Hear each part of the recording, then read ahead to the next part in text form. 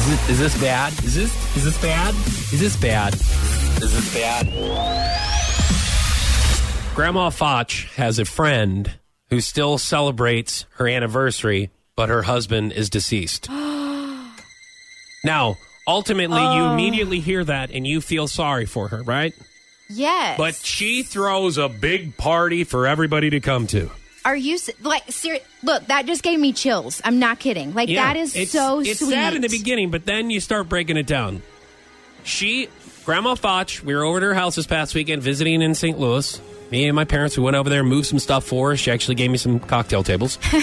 She told me she was getting ready to go, not getting ready to go, but here in the next couple of weeks, getting ready to go to a girlfriend's of hers party. At the American Legion Hall. Since Grandma Foch belongs to the American Legion Hall. Doesn't Ron? Yes. Okay. Yeah, Ron and my grandma.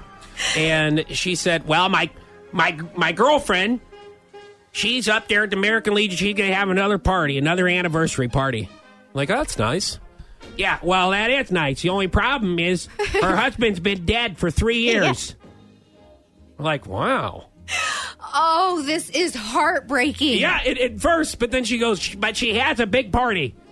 She has an Elvis impersonator come out. Stop. She's got a full band that comes out, and she invites everybody up there to have her anniversary party, and she wears her same damn red dress every year. And I'm like, wow, she really gets into it. And she tells everybody not to bring presents. Well, no, who's going to bring presents if you're celebrating your anniversary? Okay, listen. When you're old, you're kind of out of options on things to do, And if she wants to celebrate her and her dead husband's... Go to the Friday night fish fry. What? Play four-corner bingo. Yeah, but she needs an excuse to get dressed up and to remember her late husband. All kinds of events to dress up.